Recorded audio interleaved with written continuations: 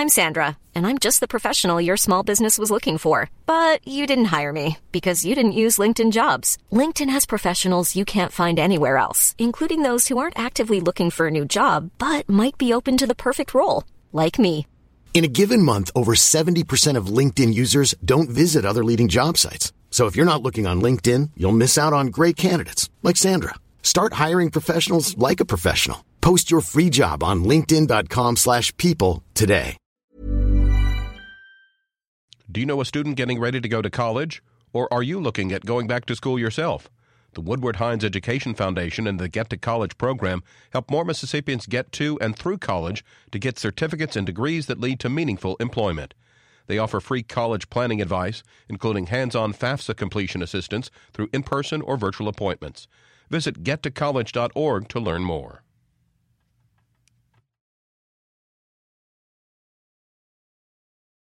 It's 8:30 on Monday, October 15th. I'm Karen Brown, and this is Mississippi Edition on MPB Think Radio. On today's show, Mississippi families are expressing frustration over the wait for financial assistance to assist their children with special needs. We'll find out why. There's this backlog of 200-plus families. Many of them have been waiting 3 years. They've gone through multiple rounds of the lottery, and every time a new lottery is announced, they get their hopes up that their name might be drawn to receive a scholarship. And hundreds of kids are left waiting for the next lottery. It doesn't have to be this way. Then after Everyday Tech, find out how Mississippi schools are stacking up according to annual accountability scores. That's all coming up. This is Mississippi Edition on MPB Think Radio.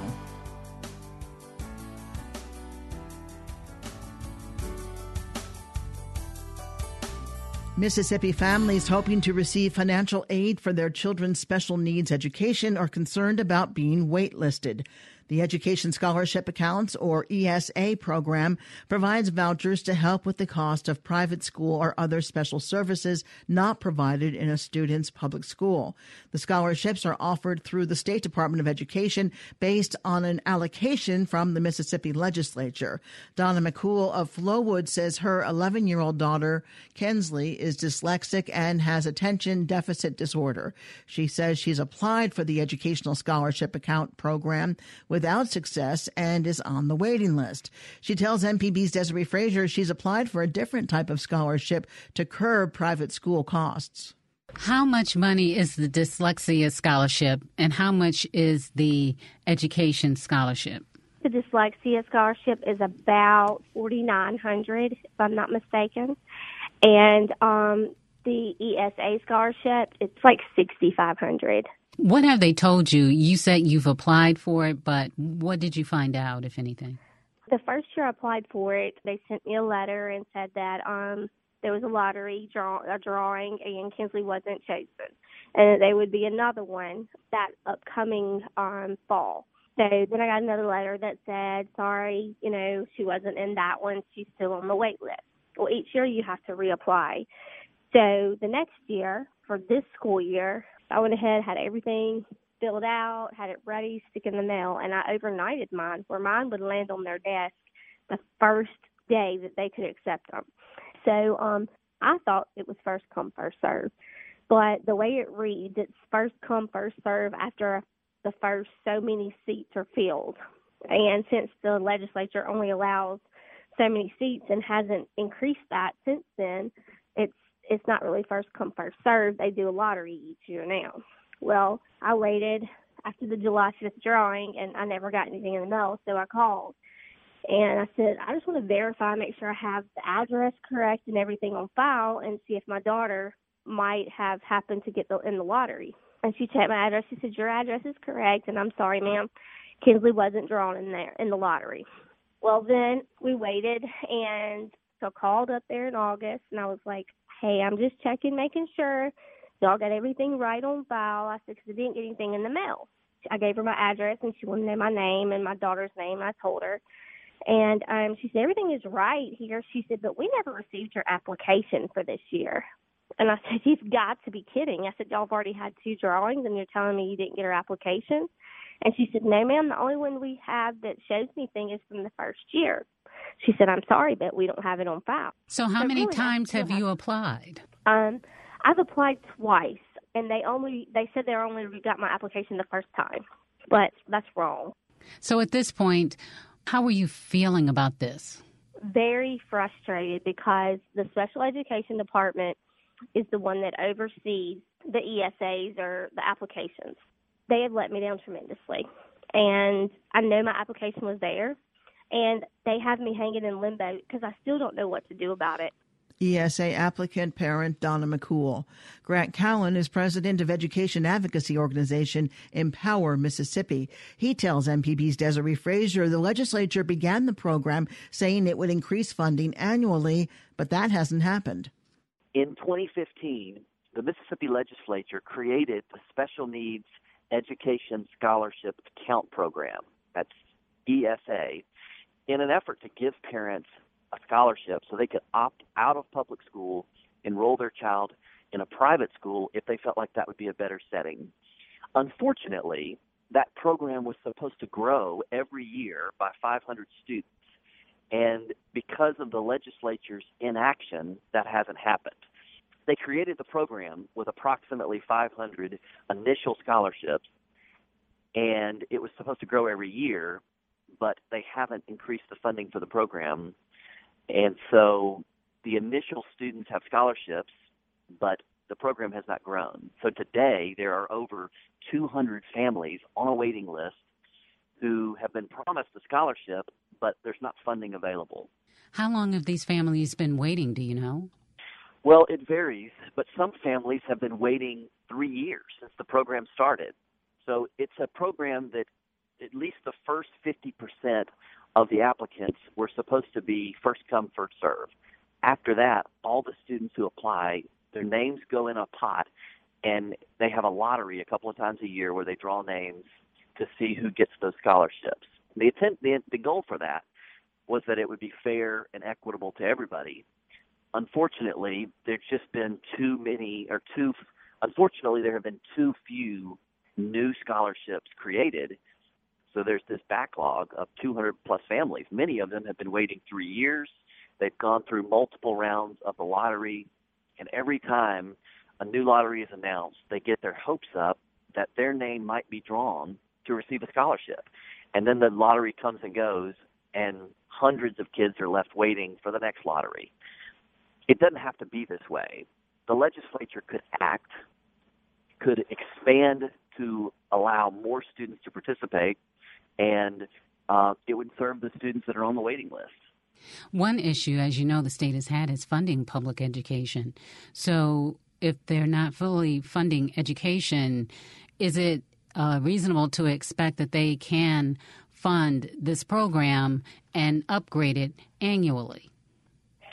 Well, the way this program was originally designed, it was designed so that it didn't require new money, that it would take existing monies and use those funds better. Have you talked to legislators about this? We have talked to members of the legislature about this, but we feel like the best advocate for this program is the parents on the waiting list. So that's where our goal as an advocacy organization is to help connect those families to their legislators so that legislators hear from the people that could benefit, and legislators know the urgency to get this done.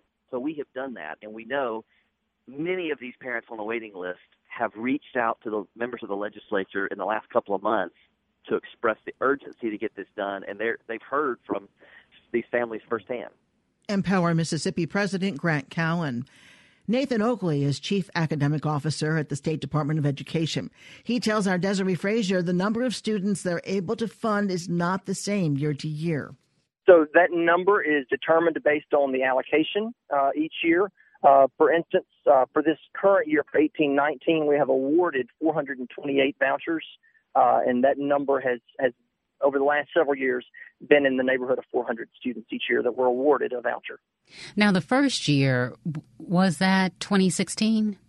So the 2015-16 school year was the first year that we awarded vouchers. So there were 394 awarded in that first year, and during that first year, the number served was actually significantly less than that. Each year, we see a number of vouchers that go unused from time to time by families. And so if we verify that those are not going to be used and there's not been any action taken on those, there's a process by which those vouchers go back into the lottery to be reawarded. I believe the appropriation each year has only been $3 million. And so with the small set aside for administrative cost, project management with the department, I don't believe that would be enough to fund a full 500. Are a portion of those distributed based on first come, first serve, and then the lottery is instituted for the remainder? I believe the way that the law is written, if 50% of the annual enrollment limit is reached, there's a lottery waiting list. If the annual enrollment is actually under that 50% of the limit, there is a notice that goes out to those that are on that first come list, if you will. We have held a lottery. I know over the last 2 years. I do not have the context for the first couple of years. Wasn't working with this project at that point in time. We're told by Empower Mississippi, which is concerned that there are 200 or more people on the waiting list, but there aren't enough vouchers for them to receive an account. There is a waiting list for the ESAs. The demand is exceeding supply based on the appropriation we have. And can you confirm if it is around 200 or more? The lotteries are open events. They're not held in privacy. We will frequently have external folks come sit and observe the drawing of random numbers through a computer program that match up to individual numbers that have been assigned to the waiting list. And in July, during we did have somewhere in the neighborhood of 200 applicants that were in that lottery. If you have people already getting vouchers and then you have a waiting list with 200 people on it, say, what's the chance of those 200 getting a voucher if your capacity is already met? That likelihood depends on the number of vouchers that are available. In late August, I believe we awarded in the neighborhood of 45 or 50 vouchers for individuals. And so depending on how many vouchers are available and depending on how many are on the waiting list, that would determine the likelihood of receiving an award. So right now, as it stands, MDE can only fund according to the amount of money available, and there isn't enough money to keep up with the demand. We are funding based on what has been appropriated to the department and available for the project. And so it's been level funded over the years. The available funding for the project has been steady since it started. The number of people that can be served each year vary a little bit based on the calculation for the ESA amount. For instance, if the amount is $6,600 student, then I cannot serve as many students as when the amount was only $6,400 per student. So what would you say to the families that are on the wait list who are frustrated and feel like they're never going to get their child the ESA that they need in order to help pay for the services? I would encourage to continue to do all they can to support their children in the education setting where they are, whether that's in a public school setting or a private school or homeschool setting. Parent involvement is critically important to a child's success, and so we certainly want to see them remain involved and engaged, and we appreciate the interest we got in the program. And we'll continue to make ESAs available as funding allows. MDE CAO Nathan Oakley with MPB's Desiree Frazier. To see our team's updates throughout the day, follow MPB News on Twitter. Coming up, find out how Mississippi schools are stacking up according to annual accountability scores. That's after Everyday Tech.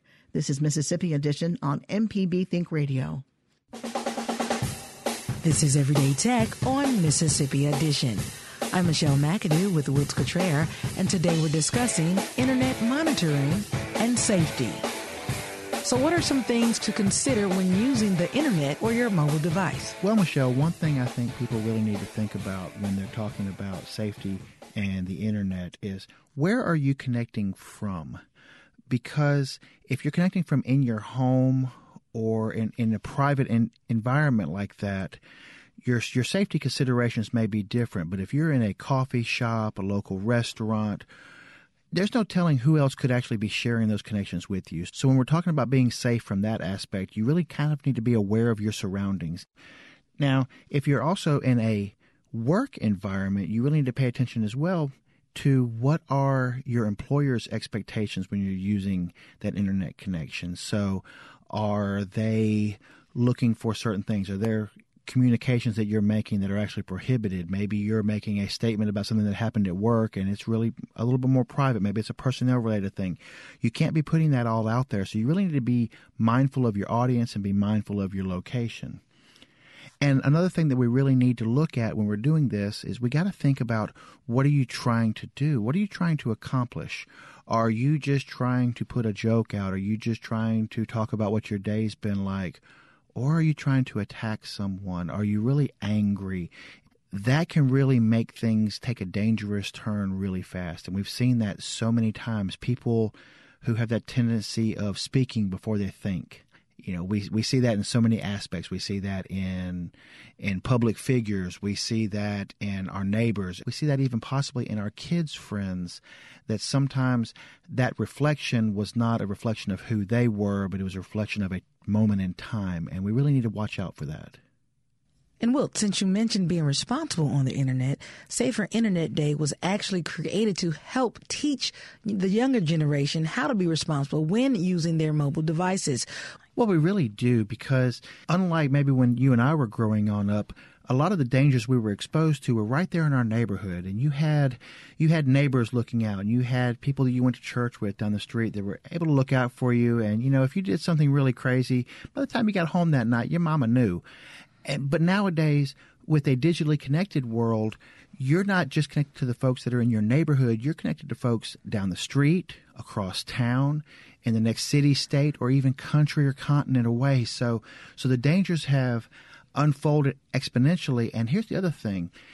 A lot of our younger generation today has grown up knowing nothing but this technology, whereas you still have parents and grandparents who this is fairly new to some of them.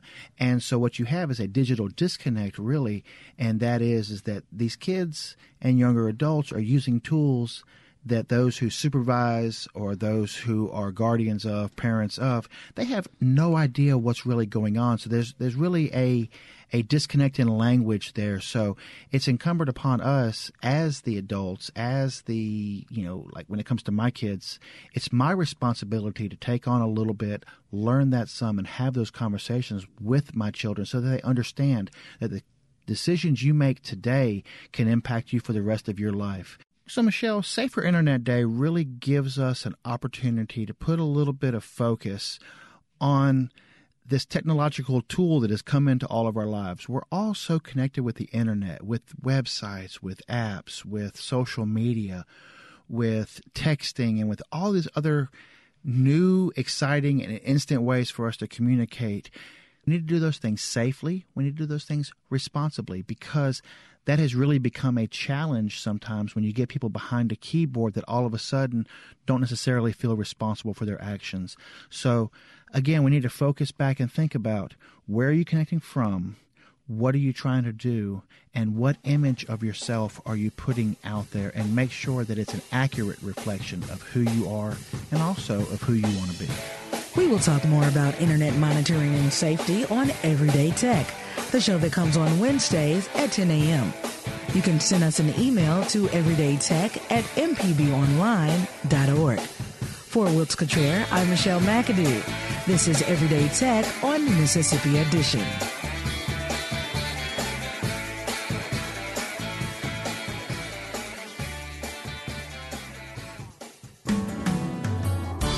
This is Mississippi Edition on MPB Think Radio. I'm Karen Brown. Education policy experts say new school scores in Mississippi show the gap widening between high-performing and low-performing schools in the state. The State Board of Education last week voted to accept annual accountability scores for most school districts. Angela Bass is Deputy Director for Policy with advocacy organization Mississippi First. She tells us the high points of the overall results. The biggest high points are that we've had 29 school districts that have increased their letter grades from the previous year, and we have had more school districts earning the letter grade A, which is exciting. And then overall, when you just think generally about student performance in Mississippi, they're showing statistically significant gains in both ELA and math. On the flip side, what are the low points? So the low points is that we have more schools who have earned the letter grade F. And so we're having, I guess, schools moving from the middle into those two ends of the spectrum. But why is that? Have the standards changed? Can it be blamed on one particular thing, why schools would drop to an F? We have raised the standards of what students should know in Mississippi. So in, I believe it was 2014, 2015, we switched to the more rigorous Mississippi College and Career Readiness Standards. And it's been an adjustment from just our work with school districts and listening to folks in the community. We know that folks who sort of transition to the standards earlier are experiencing more success with them, and then those who transition later are still sort of struggling to implement them correctly and get everything into place. The Department of Education held back the grades. They wanted to look at them and assess them. And they made changes or didn't accept the grades for several school districts. Can you tell us which ones and why that was the case? They held back the letter grades from school districts who haven't been getting letter grades in the past. So we're talking about schools like the Mississippi School for the Deaf, Mississippi School for the Blind. And then there's also two schools who were school districts of innovation. So the Corinth School District and the Pascagoula School District applied for a special waiver because they were high-performing school districts to be able to do some innovation in their school district. So I know in the Corinth School District, they use the Cambridge curriculum, which is internationally recognized. But because they were doing this innovation in the past, the Department of Education has not assigned a letter grade to them, and this year they did. Were the state's charter schools graded? They were. One of the charter schools, Reimagine Prep, went from a D to a C this year. And then we've seen that the other charter school that opened in the same year as Reimagine Prep, which is Midtown Public Charter School, they were rated F this year. And then there was one school that opened a year after the first two charter schools, and they were rated a D. And so we've seen that for one charter school, they've been able to increase their grades year after year. The one that scored an F, were they graded before? Did their grade drop, or was it an F last year? Yep, it's maintained the same grade. Are these charter schools all in Jackson? Yes, the ones who receive grades. There are two charter schools that just opened this year, and we don't have any data for those, and they're elementary schools. But the three that are all in Jackson, the three middle schools that are in Jackson all received a grade this year. Any final thoughts about the grades? We support high-quality charter schools at Mississippi First, and we also understand that charter schools are given flexibility, but also they are supposed to be held accountable. But who are they accountable to? They're accountable to the families that they serve. And so with that, charter schools are on a 5-year renewal cycle. And so in our state law, according to the performance framework, charter schools who are rated F in the final year of their charter contract, then they're not eligible for renewal. Are they accountable to the Charter School Authorizer Board? So the Authorizer Board has the authority to open schools and also close schools. And so they will be looking at their performance over the 5-year period to determine if they can stay open or not. Angela Bass is the Deputy Director of Policy for Mississippi First. Angela, thank you very much. Thank you. The accountability scores are available on the State Department of Education's website at mdek12.org. Hear this conversation again whenever you want by subscribing to our podcast. Just search for Mississippi Edition in iTunes, Google Play, Stitcher, or your favorite podcasting app. Stay tuned to MPB Think Radio for a full slate of Mississippi-based programs all morning long. Coming up at 9 o'clock, it's Deep South Dining. Then at 10, it's Now You're Talking. And at 11, stay tuned for Southern Remedy, Healthy and Fit.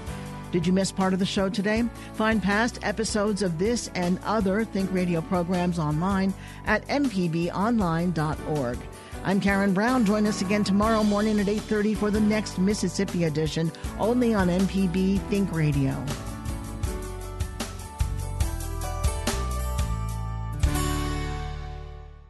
Hi, everyone. I'm Russ Robinson, inviting you to join us right here on MPB for Friday Night Under the Lights. We'll get you all the scores and keep you up to date on all the players at 10 p.m. every Friday night this fall. Mississippi Public Broadcasting and Friday